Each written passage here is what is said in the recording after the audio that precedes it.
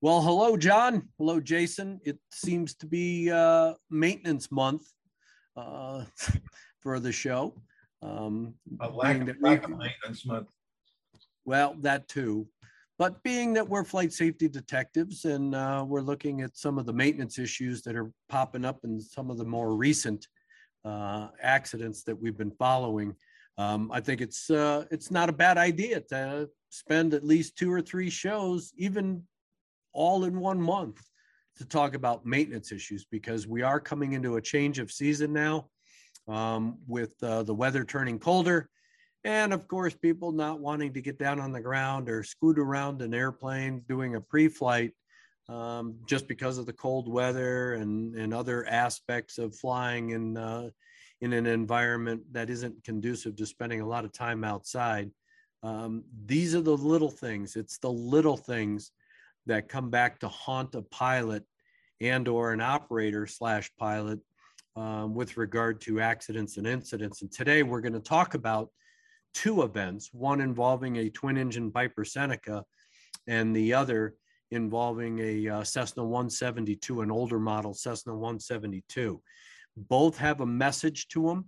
And then on top of that, besides what the NTSB went and found as far as the obvious cause, in looking at some of the pictures that were included in these two reports in the public docket by the NTSB, there are other things that stood out to us detectives that are critical to the safe operation of these airplanes. And so getting into all of this, in the past, gentlemen, we have been talking about an accident that we dissected on a previous show with regard to the condition of the engine and some ongoing long-term issues that eventually caused a problem with the engine. And then, of course, the operational aspects of a pilot trying to deal with a loss of power, trying to make a forced landing, unfortunately losing control of the airplane.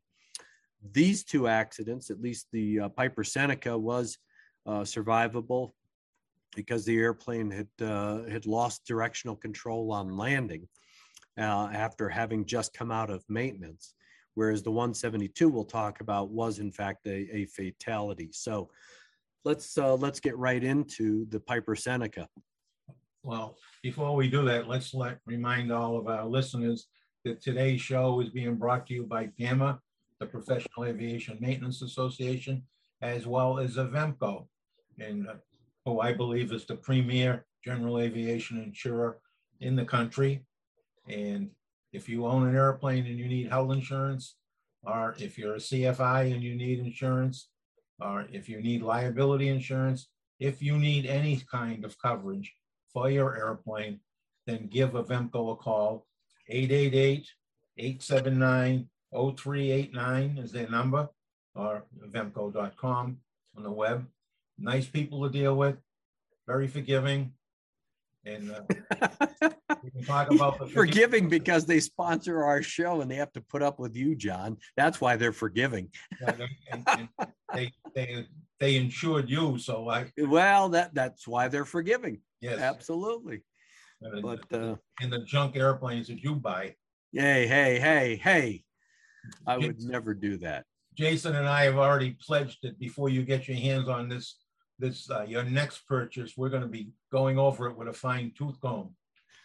Well, good. I hope so. We're not going to fix it. We're going to take out insurance on you. That's right. Greg knows my golden rule. If my kids can't fly in it with him, then he ain't flying it. There you go. See, I like that golden rule because that's the one I live by too. I won't fly myself in it. So, but when we speak of insurance, these two accidents kind of, would light up an insurance company because they were so preventable, with a little extra work and a little closer in scrutiny and during the inspection process. The Piper Seneca was a training airplane. It was a flight instructor and a student on board. They were out doing multi-engine training, and the airplane had been out of maintenance for about 25 hours. On landing, during the course of the landing rollout, the right landing gear folded up, and the airplane went zinging off the right side of the runway. Of course, damage to the airplane, but the flight instructor and student were able to get out of the airplane unscathed. They pick the airplane up, they start examining it, and lo and behold, when they look at both the torque links on the left and right landing gear, they find out that the right landing gear torque link was totally separated and intact.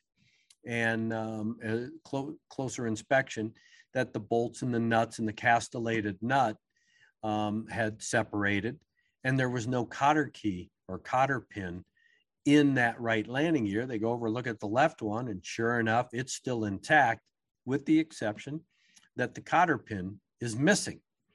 So as you get more into the discussion that the NTSB put out in their report, and of course, looking at the photographs that were included, the airplane had been in for maintenance. They did replace both torque links on the aircraft, and they put it supposedly everything back together again as required, to include the cotter pin. They were doing a gear swing. They found that they had a problem with the brake lines and some rubbing going on. So they had to loosen up. That means take the cotter pin out of the torque link nut and loosen that nut, readjust the brake lines, tighten it all back up. When they did that, they forgot to put the cotter pins back in. So now the airplane goes out and flies for 25 hours. And of course, the right castellated nut comes loose, starts to back off, separates, and the rest is proverbial history. While it sounds real simple, there is a message there.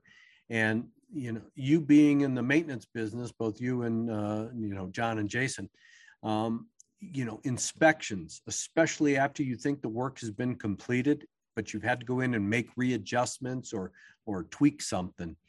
How critical are these little things? And how important is it to go back and re-inspect your work? That's very, very critical.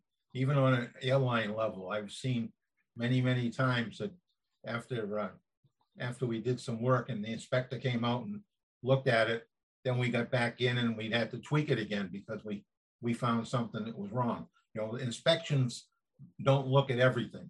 Normally, the manuals will call out a given area or a given something with a fence around it, so to speak, that the inspector is going to look at this area, and they don't necessarily inspect things outside of that area. And, sometimes we get back into those and undo what we've done. And we should call the inspector back, but oftentimes we don't, because it's sometimes not even the same day when you find it on some of these airplanes. So it's carelessness, it's laziness on the part of maintenance people, and sometimes it's trying to keep the costs down. And a lot of times it's expediency. This is a training airplane. It doesn't want to be sitting in the hangar any longer than it has to be because it's not making money sitting in the hangar. And if you've got a very busy flight school and the operator's trying to get that airplane back on the line, you're trying to turn it real quickly. Distractions. We don't know the entire story based on the NTSB report. The question is, why didn't they put the cotter pins back in? Was it because the mechanic got distracted after he readjusted the brake lines and got called away? Figured, okay, I remember doing all of that work. We're good to go. There is a variety of different human elements that may not have been explored. It's obvious that they're not talked about in this report, but they do have an influence. We're always beating up pilots for distraction and things like that. Well, everything that happens in the cockpit happens on the maintenance floor as well. And so it's very, very important that if you touch something and then you have to go back and retouch something, you probably have to go back and re-inspect whatever it was you just touched. Absolutely. Just kind of follow up on what you're talking, Greg. There's another little side story here as well. You're familiar. Everybody probably knows that, I used to work and did maintenance and was an inspector at a really large flight school in the U.S. And there's another little side element of this, which has nothing, we've had the accident, but we at the flight school, this is something that we had the instructors look at during their walk around, during the pre-flight inspection. They always look down on the 172s. They always look down to make sure that the shimmy dampener was attached, that the bolts were in place, and the nose gear was there. And we had Piper Seminoles, PA44s. And one of the things that you look for when you get underneath, you're going to check the flaps, you look underneath. Everybody looked at the torque links. So I don't know what this particular school's processes and procedures were, but this particular event in one of the schools that I was involved in, this is something that we actually had the flight instructors walk around and teach the students when they were training. You know, and the other thing that we all three of us have talked about, and that is, you know, as an owner of an airplane, I always queried my mechanic as to what they touched. What did you touch when you were working on the airplane, whether it was just through a routine inspection, annual inspection, or some kind of preventative maintenance? Because on my pre-flight, as soon as I'm going to pick that airplane up for maintenance, I want to be looking at those things just to make sure that, yep, that cotter key is in there, or yep, that linkage is hooked up, or whatever I could see without tearing into the airplane. But I wanted to be able to just double check so that I was assured that something obvious wasn't overlooked, missed, because of the mechanic being distracted or called away, whatever. And so I know that some mechanics, some maintenance shops will walk around with the pilot or the owner of the aircraft after the work is done. I think it's good practice. I think people who own an aircraft or operate an aircraft should incorporate that, especially with any aircraft coming out of maintenance. You know, when you go out to pick up an airplane out of maintenance, the very first thing we talk, and again, at the end of every show, I talk about this, pre-planning for your flight. Well, pre-planning for your flight, if you're picking up an airplane after it's been out of service for a week in a maintenance shop, should include looking at all the work that was done. Look at the paperwork. And I can't tell you how many times I chided pilots that worked for the charter company that I was doing this work for, when I went up and recovered an airplane with them, and they go out and get in the airplane, and I always would wait until they get all done. They got in the airplane, or all three of us are in the airplane, and the doors closed, and then I'd say, come up before they started the airplane. What was done to this airplane? And I mean, I can still picture it in my mind. They would turn and look at one another. They wouldn't say a word. I said, what kind of maintenance was done? I said, did they do anything on the flight controls? Do you know that? Well, you just did a pre-flight.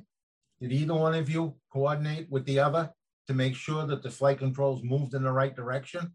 I saw you move them, but do you know that up means up and down means down? Yeah. And you bring up a good point, John, about that, because I've investigated a number of aircraft over the years that have just come out of the maintenance shop. So of course they remove all the flight control surfaces and then they reinstall them after paint. I don't know how many times I've seen one, flight controls hooked up backwards, or two, they weren't properly installed. They may have been hung in place. The linkages may have been just, finger tight, but they weren't properly collared and things like that. And that's why it's the devil in the details, if you will. That is, you have got to spend the time to really do a thorough and methodical pre-flight. You should do that all the time, but definitely after any kind of maintenance is done, for the very reason that in this particular instance, Jason, if a pilot had walked around and really looked at that torque link, would it have been obvious to him that cotter pin was missing? No, if you're trained and you know what you're looking for and it's been explained to you, yes, it's very easy for you to be able to see when you look at it because of the way that it sticks out. But, kind of some of the things that we've mentioned before, to me, we're looking for the cotter pin, but the NTSB put one picture in the docket. And from this one photo that we have of the torque links, I find 5 other things in the picture kind of alarming. So that is alarming because the board didn't talk about those 5 other things in their report. They just focused on why the torque link wasn't attached. Absolutely. So if you spend just a couple of minutes just explaining to the owners, operators, pilots, student pilots, whoever's, if you just spend just a minute, just telling them, look, this is critical. We've got to look at this, because what that torque link, just for real simplicity, when the aircraft comes in and you do the gear swings, when you find the gear swings, you always want to look to see if the main tires are wearing oddly. And if the tires are wearing oddly, you have to change the angle of the way the tire's tracking. That particular bolt that goes through there between the two torque links, you add washers to increase and decrease the spacing to track the aircraft, the main landing gears straight is how you make that adjustment. So that adjustment in that it's not tight, it's loose, but the counter pin is to hold the bolt in there, but you're constantly in that area anyway. You're always lubricating it at the inspection interval. That's an area that you're always looking at. It's right there. So it's kind of an important piece. And then it's easy to see. And we're going to include this on the website as well so that you can see what we're talking about. But in this particular picture, Jace, you brought up the fact that you saw other things that, again, would be obvious to a pilot on a pre-flight and should be of concern, at least to raise questions about really the structural capability of these particular parts. Yeah, I mean, just as a quick glance, we just took a look at the picture, and I know we were looking at the bolt, but just a couple of observations. I mean, you can see how dirty and wet the bottom of the Uleo strut is with sand and dirt attached to it, all the way down to the bottom of the gear leg assembly and around. So this Uleo, this leg has been leaking for a long time and collecting dirt. And so that's the first thing. The second thing that I kind of noticed in the picture is, even though the torque links are separated and open, the lower torque link, you'll notice that half of the paint on the entire upper surface is gone. So what that would lead me to believe is one of two things.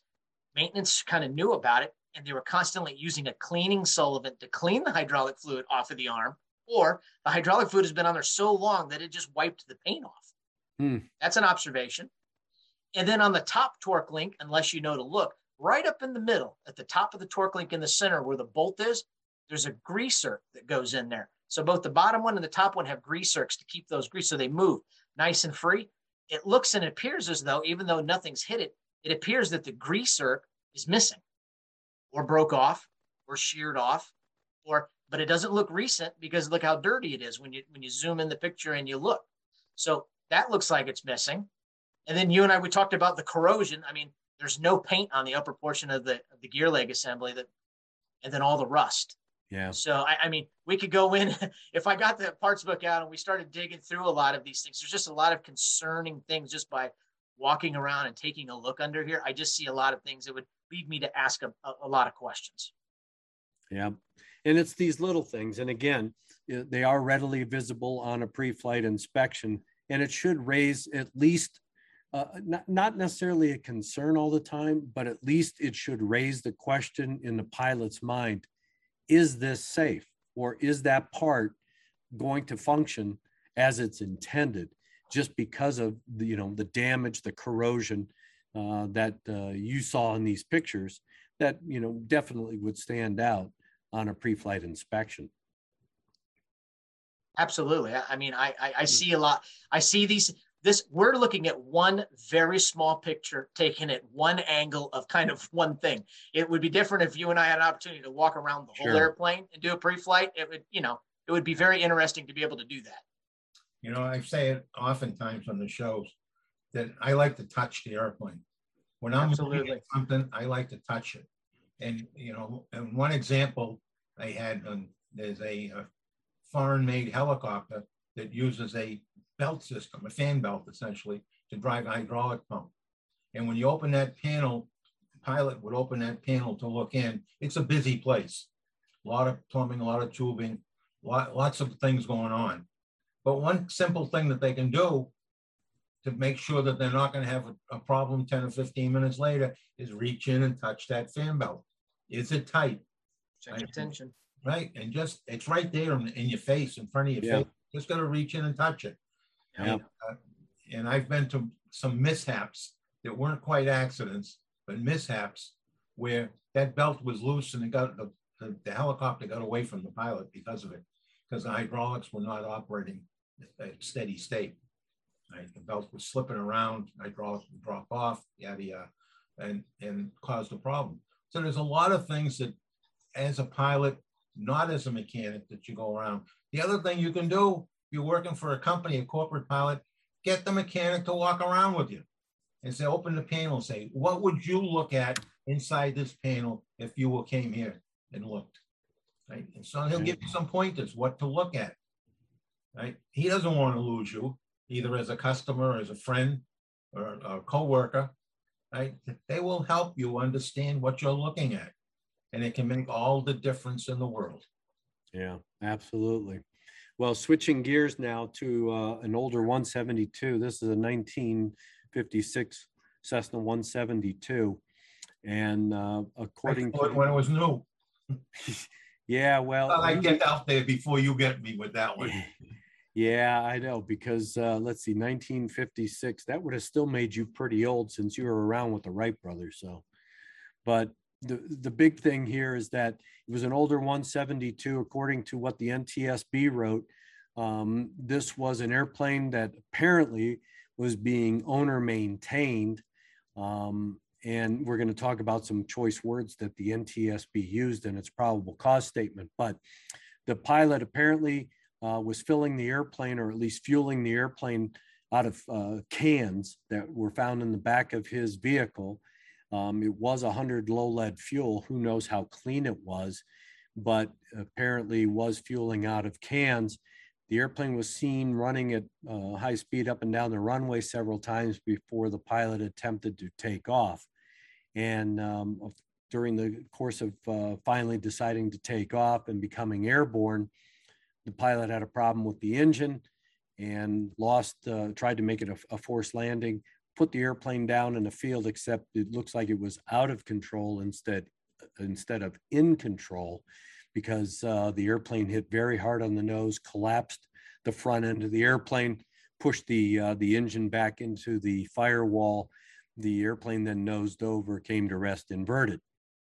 The pilot received fatal injuries, and we'll talk about some of those injuries at the conclusion of our discussion. But the board went in and started inspecting the aircraft. They pulled the engine, actually put it on a test stand and ran the engine, and found that the engine was capable of producing power. So they started looking at other aspects of the fuel system. And one of the findings that they made was with regard to the fuel selector valve. And they put a lot of pictures in the report. And Jason and John and I had an opportunity to go through these pictures. And Jason noted a couple of things with these pictures with regard to this fuel selector valve, because the description by the board in its report was kind of cryptic. And in looking at those pictures, Jace, what did you see with regard to the fuel selector handle versus the fuel valve itself? So in the pictures that are provided there, if they go into the docket, you guys are going to make those available for everybody to take a look at when they look at the docket. So in this particular model with the setup, in the fuel selector handle itself, the fuel selector is down in the floor. And then there's an extension that comes off of the fuel selector up to which the handle is attached to.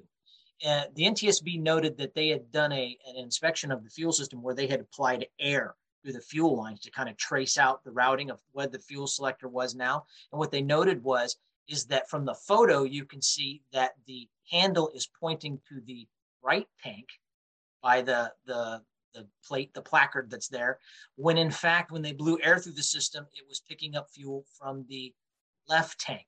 And so there's a pin. You'll be able to see in the picture that that particular handle, when it comes up, if you don't note the orientation of the selector under the floor before you remove the handle on top, it's very easy for you to put the pin back in the wrong orientation, which it appears in this particular case that they got it into the wrong orientation. So when you look at because of that, once they flipped the airplane back over, they noted how much fuel was in the airplane. Well, we know from the pictures that he had brought and purchased Avgas and put gas in the airplane. So they took a ruler and they dipped the tanks. So the selector would have showed that it was on the right tank. And in the right tank, it shows that there is about 3 inches of fuel in the tank, on the right tank. But when you go to the left tank, where the selector was actually in that position, you mean there's just marginal fuel in it. And you're talking selector, that is the pointer versus the actual valve. being in the left tank position. Correct. The selector on top that gives you kind of a mental image of what side you think you're pulling fuel from was 180 out. They had put the handle on 180 degrees out of where it was at for the selection. And, you know, kind of back to maintenance things again, you know, we're looking at the pictures and we look at other things, you know, the airplane, you know, from what's been put out here, it looks like the annual inspection hadn't been done in 9 years. The airplane was probably out of annual. It's flipped upside down. It's got a lot of oil all over the bottom of it. I've got some oil coming out. So, I mean, there's just some other things from these basic photos that we looked at that we kind of note that would play into this and should have been looked at. And the concern, of course, with the board is that this owner was maintaining his aircraft, or in the case of this airplane, wasn't maintaining the aircraft. And whatever work he had been doing, of course, was improper, just by the discussion we just had about the fuel selector valve versus the actual handle. He's fueling the airplane out of cans. And like you said, Jace, the airplane was probably not airworthy to begin with, since it hadn't had any kind of formal inspection in better than 9 years. The concern, of course, is, you know, this guy isn't, I don't even know if he was a mechanic or not to be able to do this work. I didn't see any of that information in the report. But the bigger point here is that when the NTSB made their determination of probable cause, I've never seen the NTSB use these kinds of words. They specifically said that this accident was due to the negligent, and they used the word negligent, maintenance performed by the pilot. And to have that kind of strong word in a probable cause is unusual for the NTSB, because that's more of a legal conclusion or description rather than a factual conclusion. I mean, negligent is very subjective, but for them to use that term, I think was put in there to emphasize that this airplane should not have been in the air in any way, shape, or form. Yeah, and just to add just one more little point on the top, again, you and I are not in the investigation. We're not collecting the data. We're not seeing what's on the inside, but from just the limited information that's been presented, it appears that the aircraft had its last annual inspection in 2008. But there's a photo in here on the scene of the carburetor off, where they separated the carburetor bowl from they took the carburetor apart and looked at the inside. Well, you and I know from doing a lot of this, the carburetor float that's inside, there's been a lot of service bulletins and ADs and every carburetor floats. Well, the interesting part, just kind of on a side note, just experience-wise, there's a blue float in this particular carburetor. Now, those are current floats and you can use them, and there's different manufacturers, but I believe this particular one, just off the top of my head, actually came out in 2009. So the last annual is in 2008. The service instructions from Velar and them upgraded to this particular style in like 2009. But again, we don't have a maintenance entry. So the NTSB supplied the last 2 pages of the logbook, which show the maintenance but there's not a description in there of removing and replacing the carburetor float. So did somebody do it? Did somebody else do it? Again, we don't know, but it's just another thing to research while you're doing the investigation. Just kind of go down that trail to figure out who did that. And like any investigation, as an investigator, not only are you looking for those things that caused or contributed to the accident, but there's always peripheral issues that pop up that can identify safety deficiencies or areas where safety can be enhanced. And in this case, the board talked about shoulder harnesses and talked about the fact that in these older aircraft, a retrofit or a forward, I can't say forward fit, but a retrofit of a shoulder harness in this airplane may have played some influencing factor on the survivability of this pilot. They didn't list it, and they didn't put anything in about a recommendation, but they did talk about the retrofitting would have been obviously very easy to put into an airplane like this, which would suggest that they believe that the injuries sustained by the pilot during the course of the forced landing may have been minimized to cause lesser damage to the human body, and may have led or at least contributed to the survivability of the pilot, who unfortunately was a fatality in this particular accident. So, with older airplanes, I know that when I was investigating accidents for the board, those are the kinds of things we looked at to enhance safety. Of course, we would always throw out a safety recommendation to encourage pilots of older aircraft that didn't have shoulder harnesses to install shoulder harnesses. Yes, they do cost a price depending on the type that you have and the model of the aircraft that you're putting them in, but you got to look at, what is your life worth? Is it only the worth of the insurance policy you carry on the airplane? Or is it worth more than that to your family and your friends and, your employer if it's a commercial operator? The fact is that you can't put a price on that. And so to spend $900 or whatever to increase your chances of survivability, even in a precautionary or forced landing like this one, probably would have been beneficial. Absolutely. Yeah. I mean, John, we already know how good they are in automobiles. Why we would put up with it and not having it in our airplanes beyond me. Yeah. Well, when you look at the two accidents that we've dissected, and of course, these two things are not big things. It's not like a wing fell off or the tail fell off, or the engine, came loose and came off the front of the airplane. We're talking a cotter key and a securing pin, both of which are probably no bigger than an inch, that led to the destruction of one airplane and substantial damage to another. It is never the big things. It's always the little and sometimes even the most insidious things that cause or contribute to accidents.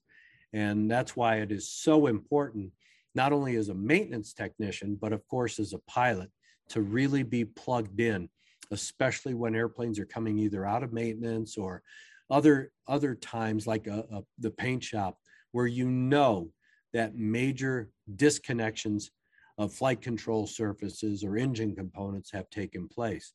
And that's why to have the mechanic or the person who has reinstalled those components, it's so vital to have a discussion with them. And in some cases, if possible, be able to walk around the aircraft and like you preach, John, all the time, not only have them point it out to you, but of course you touch it to make sure that, yep, it's there. Yes, it's secure, rather than just tacitly trusting that it has been done and done correctly. There's studies done that say that if you see something, you have a certain percentage of memory, but if you write it, you're more likely to remember it long term. Well, this is the same process. You're going to reach out and touch something. You're going to remember that. You're going to remember you put your hand on it and do it over and over and over. And someday it'll benefit you when you find a problem in that area. And it's going to benefit you on every flight because there won't be a problem in that area if you do that. So yeah. It just makes good sense to reach out and touch. Just put your finger on it. Right? You'll be surprised what you come up with. And if you're looking for cotter pins, put your finger where the cotter pin's supposed to be. Make it. Bring that in the forefront of your mind. And you look at it.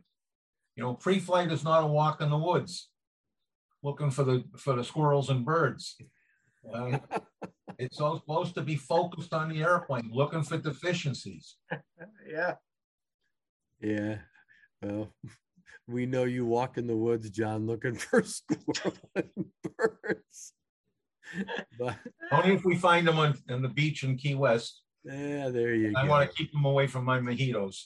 Yeah, exactly. So, well, gentlemen, this maintenance month of ours, again, I think that it's been beneficial to discuss these kinds of issues, just to bring to the attention of our listeners and viewers the fact that you can't overlook even the smallest of items when you're doing a pre-flight inspection or being in tuned with your particular aircraft. So it's vital, especially if you haven't flown the aircraft in a while. You may be doing your own maintenance, even if you are qualified. It's the little things, it's the distractions, it's those things that you could possibly overlook just because you've been there so many times. You just assume things have been done, things are still the same because you haven't touched it. And but through in-service use, of course, we know the condition of the airplane could possibly change. We encourage, of course, you, the listeners and the viewers, to write us, tell us about some issues you want us to talk about. You can communicate that through our email at flightsafetydetectives@gmail.com. If you have a story, let's say something happened to you, you overlooked it, we'd love to share that, because again, this is all about learning. This is all about the backstories that we try to present. Some of the things that we talked about on today's show with this Piper Seneca, and the fact that, yeah, the NTSB focused on one thing, and that's why the torque link separated. But as Jason talked about, there were other things just looking in a picture that raised questions. And hopefully that's the way you're looking at the airplane when you do a pre-flight, is you're not just focused on one particular thing, but things that catch your eye that just don't look right. That's what it's all about. And that's what this show is all about. So if you got things, comments that you want to make, you're finding these things beneficial, we greatly appreciate it. Your podcast, or you're a subscriber through YouTube, please continue to do that. Tell your friends and family to subscribe, because that helps us so that we can make the show better. And of course, Jason, I don't want to leave you with the last word, because that honor is bestowed on John. So what words of wisdom do you have in parting from this show with regard to the things that we've been talking about with maintenance? Well, just want everybody, when they're doing their pre-flight, just not to be kind of in a zone, pay attention, have a look. Like John said, touch and feel. If it's not normal or it doesn't feel right, ask a question. It doesn't hurt to ask a question, ask a shop or call somebody. And Greg, I don't want to put an advertisement out there for you, but if people have questions and they want to ask, they should send questions to the show. I get questions all the time. I probably answer 50 questions a week. So if they have a question, they want to see something, or they need us to point them in the right direction, man, do we have we can get them to the right person. Yeah, so absolutely. That's a great point, Jace. Yeah. Good education. They want to do it. Let's just get them to the right people. Absolutely. Yes, without a doubt. And all right, so I'll remind everybody that today's show has been brought to you by PAMA, the Professional Aviation Maintenance Association, and by Avemco Insurance, a premier general aviation insurance company here in the United States. And if you need insurance, Howell Insurance, liability insurance, insurance as a CFI, whatever kind of insurance you need for general aviation, give Avemco a call, 888-879-0389. Didn't want to make a mistake on that. 888-879-0389. Give them a call. Great people to deal with. And if you are going to fly, do it right. Pre-plan your flight. Look at where you're taking off from. Look at where you could put it down if you have a problem. Do a little desk flying to figure out what's going to happen along your route and what you're going to do if you're going a long way, if weather changes, whatever. A very detailed pre-flight planning goes a long way. And then when you get out to the airplane, do a very thorough walk around, not go walk in the woods looking for squirrels, right? Get out there and look at your airplane, touch your airplane, right? And then if you get in the cockpit and go fly, please fly safely. And don't fly if you haven't flown in a while, unless you have somebody with you that has. Right? We have an accident rate that's going up very rapidly right now. And some of these things that we mentioned are the reason why. So please pay attention and don't be a statistic.